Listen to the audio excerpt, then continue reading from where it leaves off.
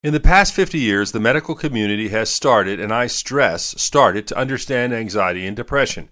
Every holiday, the medical community tries to focus on those who are alone or have little social interaction because they're at risk. Being alone during holiday season is painful, but this year, the holidays are tough for almost everyone. Far too many have lost family members. Others have gotten past the killing stage of the virus, but are suffering long-term impact, including issues with alertness and depression. Far more live in fear of the virus.